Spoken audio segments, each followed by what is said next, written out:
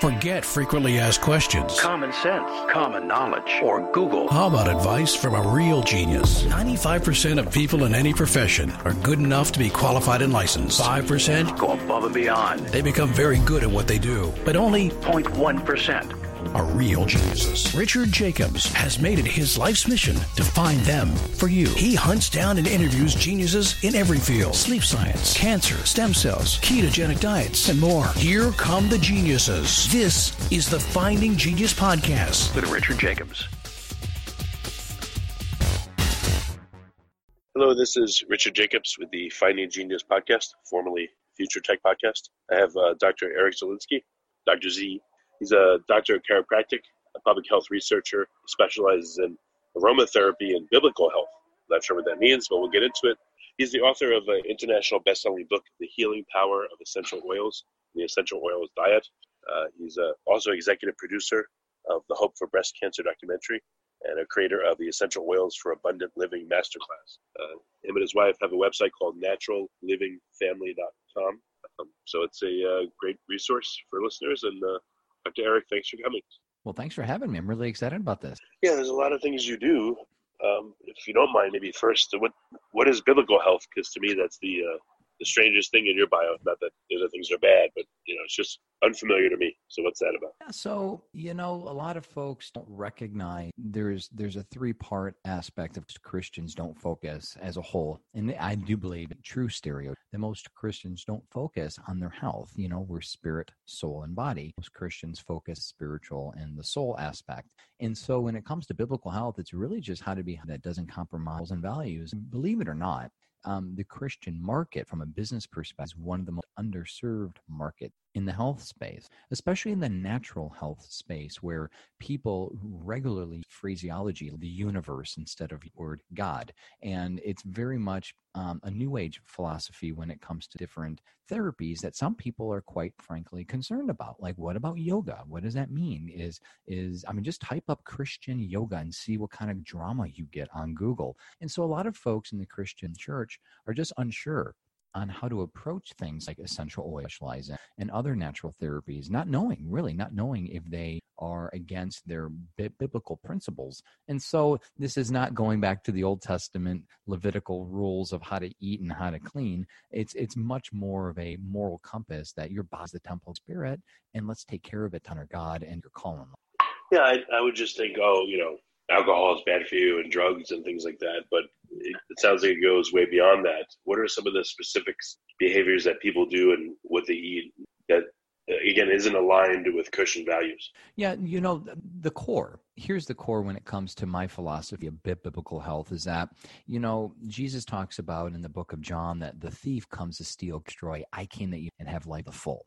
Like, what is that abundant life? And so when you look at life as a whole, I see life being separated into 7 categories. And we talk about this latest book, The Essential Oils Diet. You have a spiritual component to your life, physical, a mental, emotional. There's a financial aspect, and 2 other aspects that people don't really talk about a lot in regards to your overall health or your work, your occupation, and also your social life. And so what I try to do is I try to help people balance all of these areas, again, in a way that doesn't compromise any sort of biblical mandate.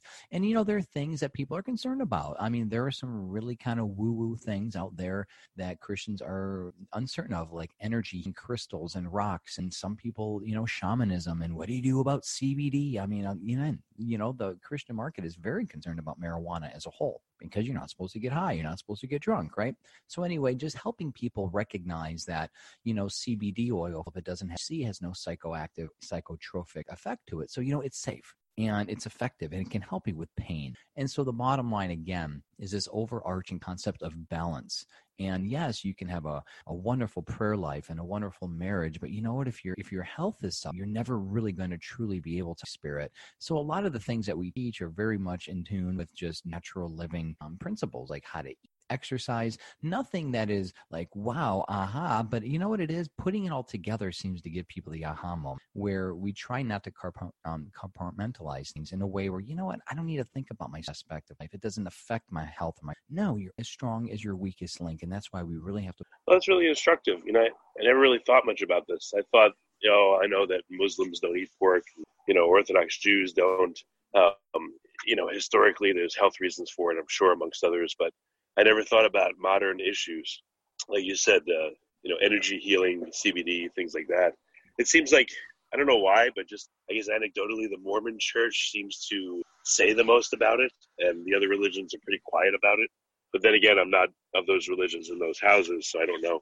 But is it discussed much, or do you really have to be one of the lone voices that even talks about this? Well, I'm not. I mean, there are several people, Jordan Rubin, Dr. Josh Axe, there are several colleagues of mine that are Christian that talk about Bible health concept as a whole. But, you mentioned something about the LDS, the Latter-day. It's interesting. People don't recognize. They are, yes, for sure, the most outspoken addiction as a group. They do not consume product includes caffeine. You're not going to find a church supporting a coffee or a soda pop in it. But when it comes to the Southern Baptist organ, even the Roman Catholic organization, you look at the dogma, the actual doctrine, these worldwide multi-million people, organizations, and you'll see that they recommend against body work, for example, massage therapy, aromatherapy, and chiropractic care, because there's a concern, there's an inherent fear about like a transfer of spirits. People may even know about this. Your priest isn't talking about it in the pulpit. Your pastor isn't preaching about it, but you look at the dogma, you look at what your church stands for,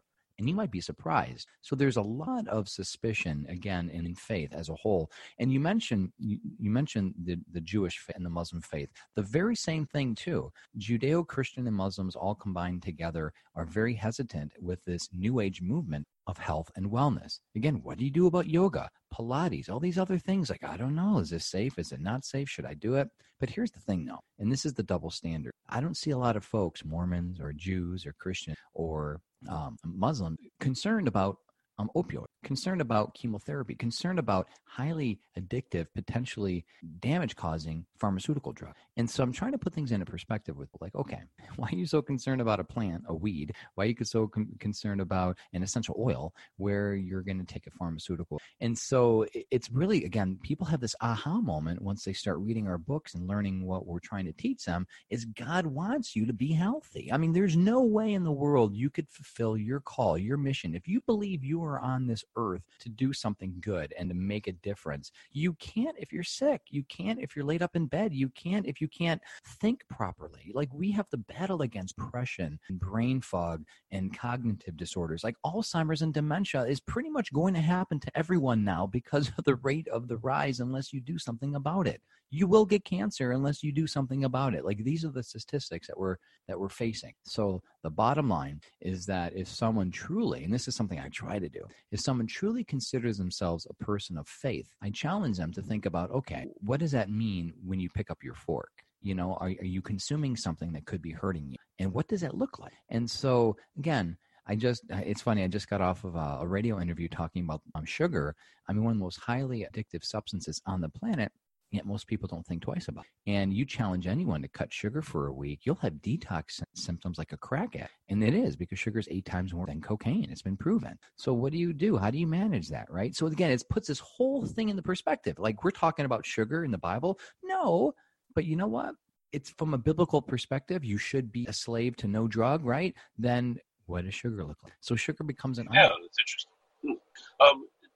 Do churches have, I know that, a friend of mine, he's in Las Vegas, and it's pretty cool. I guess his church has, sessions on how to have a better marriage, and they have stuff for kids, etc.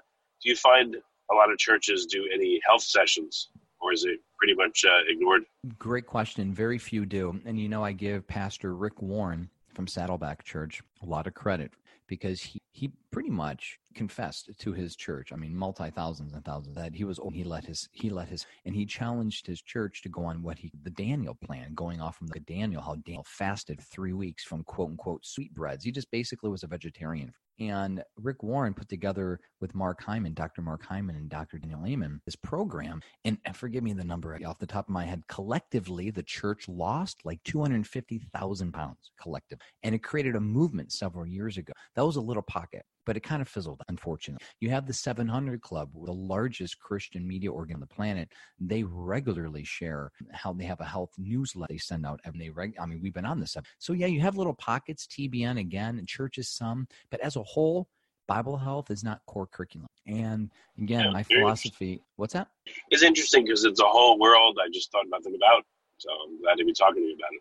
Yeah. And so, essentially what I do is I'm trying to create an awareness of something that we know is so vital and critical, but it's fundamental. And, the thing that people don't realize, especially from the Jewish and Muslim and Christian faith, is that we have to worry about things that our ancestors, our sacred scripture ancestors, never had to think twice about.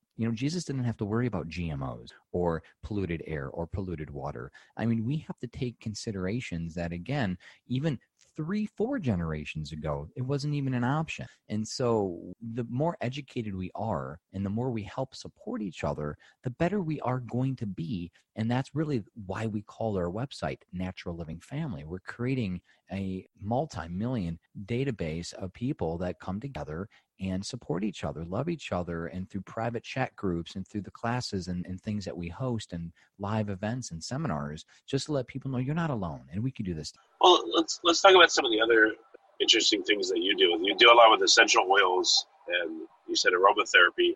Again, I've barely heard anything about it. I know I've been given some eucalyptus oil sometimes, and peppermint oil, and it feels nice and opens your sinuses. But I'm sure there's a whole world of therapy in there. So, what are some of the important things you learned that are possible with it? When it comes to aromatherapy, one thing that I want people to recognize is that the chemical structures that chemists, that pharmaceutical industry have come up with for their drugs. Best example is aspirin and willow bark. It's not like a chemist woke up from a dream with a revelation of, hey, let's combine these carbon and nitrogen atoms in such a way for a painkiller. No, they took the methyl salicylate structure directly from willow, and you could get that from the essential oil, and then they manufacture it in a synthetic version. They put a shiny white pill on it, and boom, there we go. You see the same thing with chemotherapy drugs. You see them based off of the chemical compounds that we see in plants. Those chemical compounds are the essential oil. Essential oils are plant-based, concentrated. It's not hocus pocus. So I always feel like I have to be an apologist of aromatherapy at first, because people are like, well, what's a little drop going to do for me? Well, back in World War I and World War II, combat medicine, the medics used to use tea tree, oregano, lavender, essential oils to help prevent gangrene and infection on the front lines. This was before the advent of the antibiotic. I mean, essential oils are medicine. And so what we have today is we have this resurgence primarily because of the popularity of network marketing. And I got to give them networking credit, the company's credit, because they have created a grassroots movement. Now there are tens of millions of people that use essential oils on a regular basis because of doTERRA and Young Living and other companies. And so kudos to them. I mean, big deal. Kudos to them for creating awareness. And so what we try to do is balance that, because a lot of these people that sell these essential oils, they're not trained in aroma and they don't understand proper dosage. And essential oils, if you're using them for therapeutic purposes, need to be treated like a drug. You need to know what to do, what not to do. And so folks are going to Pinterest and Facebook for their medical advice, putting 15, 20 drops of whatever oil in a gel capsule, trying to cure an intestinal bout of bacterial overgrowth or something. And it's like, no. Hold on a second. There's actually science that validates this.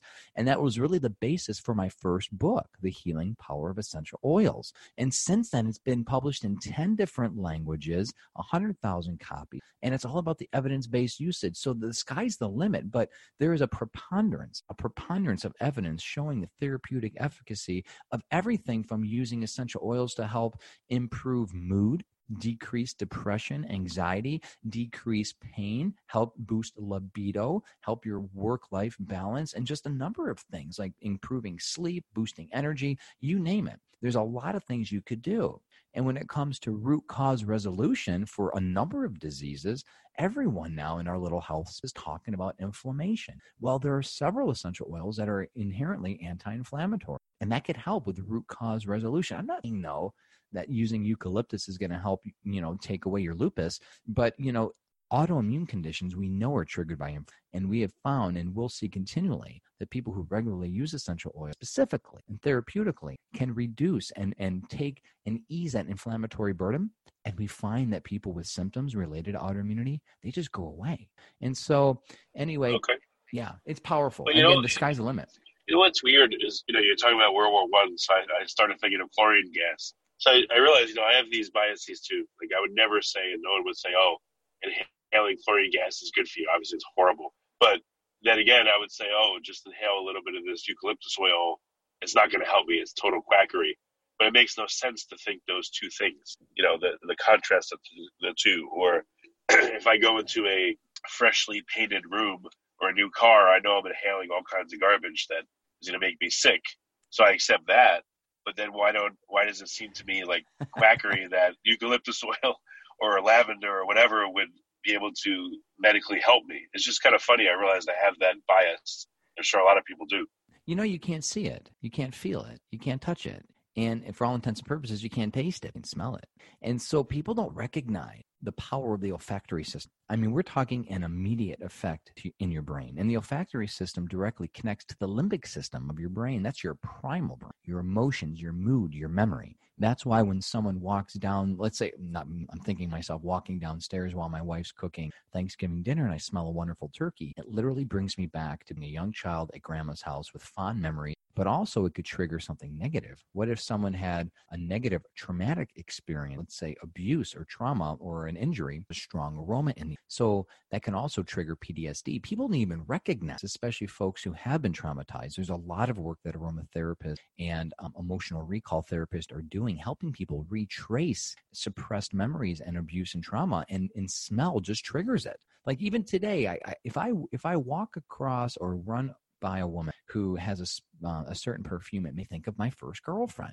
And the only time I think first girlfriend, no offense, Becky, is when I'm either doing an interview, teaching a class, or I smell this perfume. But I'm 18 years old. It brings me right back to 22 years ago when I'm 18 years old, head over heels over this girl with this. She always wore this perfume. But if I smell this perfume today, 22 years later, boom. The olfactory system is so powerful. It's why cocaine addicts snort cocaine. It's the quickest way of getting a high, quicker than injecting heroin. So if you want to impact your brain chemistry, you smell some. On the flip end, synthetic chemicals are extremely harmful. I mean, the World Health Organization has gone on record to substantiate that synthetic fragrances, the stuff that are in your wallflowers and plugins and your aerosols and your candles, linked to Alzheimer's, dementia, allergy, cancer, and so many other diseases. Our body has not been, and this is where biblical health comes into play. And thanks for talking about Bible health, because it sets context to this. Our bodies have not been designed by God. If you believe in creation and design, our bodies have not been designed by God to interact with synthetic chemicals. Our bodies have been designed by God to interact with plant-based chemicals because they're all from the same carbon structure.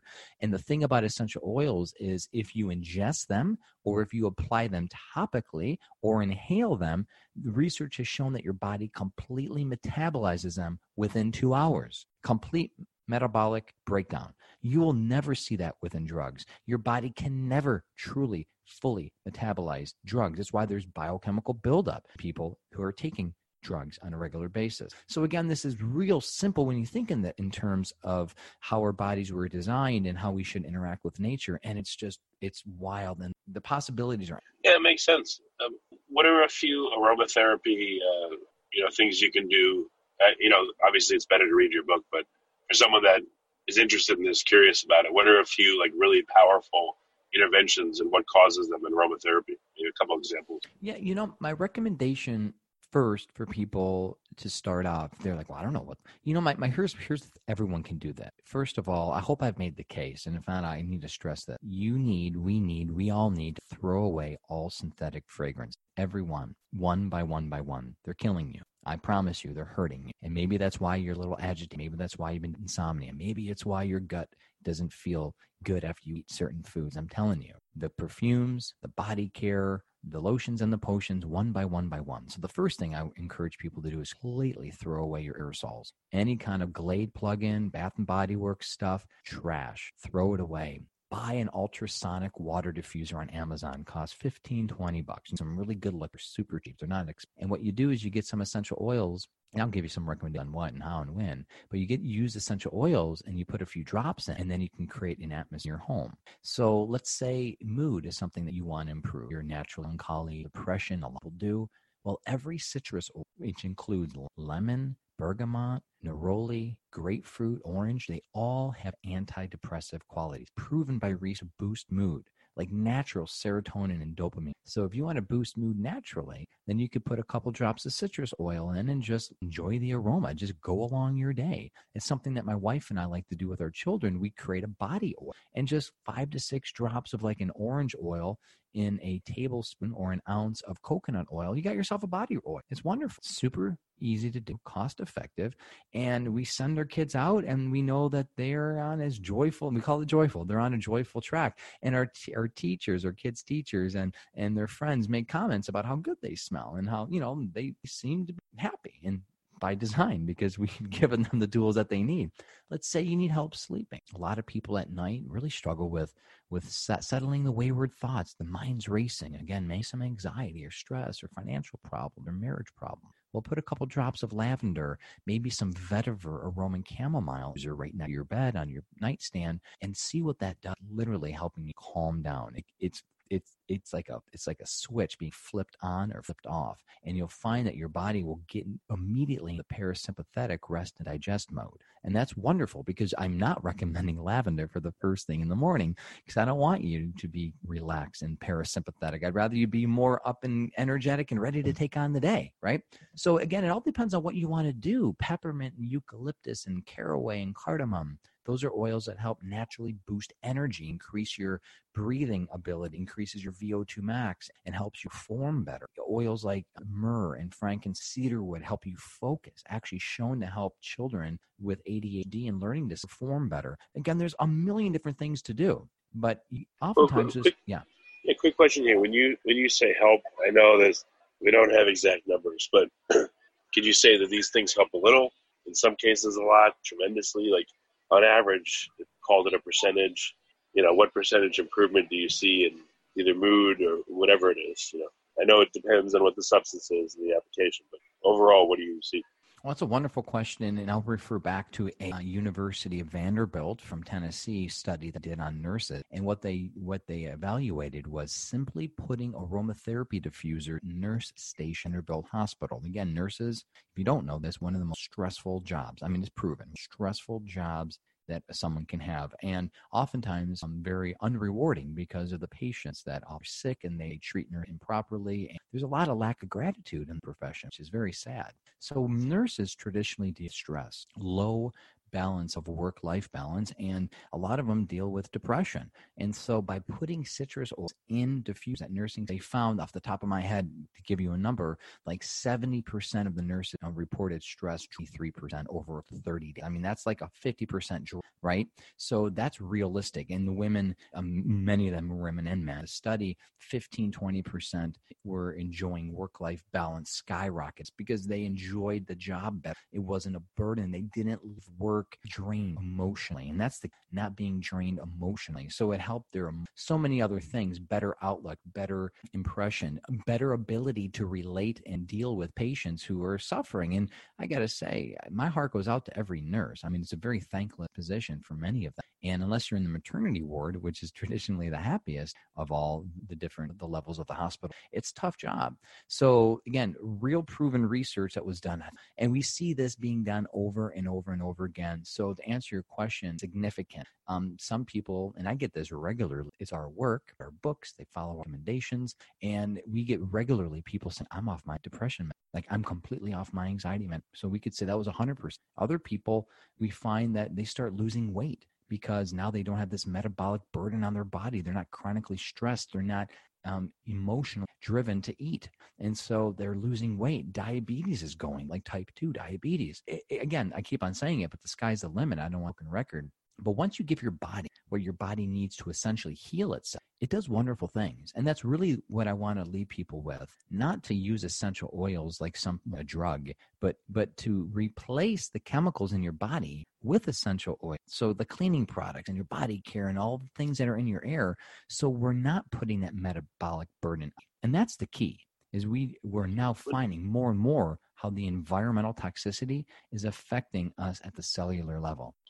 Yeah, what does that tell you, that people have more faith in the works of other people than they do of nature?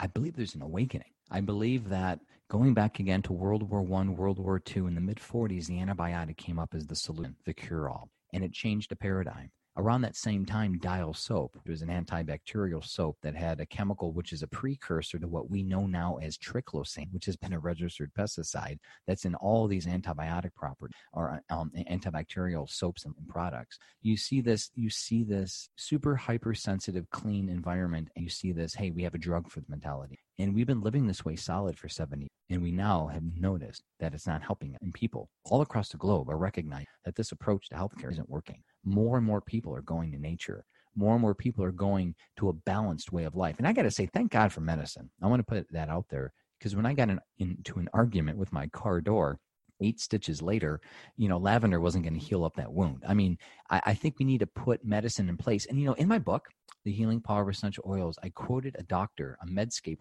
that said 75% of the patients that come into his office have no business coming to his office because they're for simple fevers and sprains and aches and pains. And he says a majority of them are demanding and wanting it. And it dawned on me, we became woefully ill-prepared to take as a people. We forgot how to cook, how to clean, how to garden, how to do basic first aid, stuff that our great-great-grandparents and grandmothers and fathers took for granted because they needed to or they would have died. And so it's kind of bringing that power back, that shift. Instead of putting all the responsibility on the government, all the responsibility on, the schools and all the responsibilities on your doctors, it's a shared response. And so that's where I believe why so many people have been just rallying behind this movement. And it really is a movement. It's a revolution that people around the globe are using essential oils and supplements, changing their diets and exercise, practicing mind-body practices like meditation and other things, prayer in a new way, because they realize it has a direct impact on their entire life. Yeah, it makes a lot of sense. So what's the best way for people to start experiencing your work? Which book should they look at, and how should they get started? Yeah, please pick up. Amazon has it on sale. I forget how, like $12 or $13. Healing Power of Essential Oils. Pick that up. It's a great beginner book. It's a great primer. And you can always check out my wife and I, our website at naturallivingfamily.com. We have hundreds and hundreds of free articles and resources for you just to help you live in abundance and encourage you along the way. Well, Dr. Z, thanks for coming. This is really great. I appreciate it. Thank you for having me. You've been listening to the Finding Genius podcast with Richard Jacobs. If you like what you hear, be sure to review and subscribe to the Finding Genius podcast on iTunes or wherever you listen to podcasts. And be smarter than everybody else? Become a premium member at findinggeniuspodcast.com.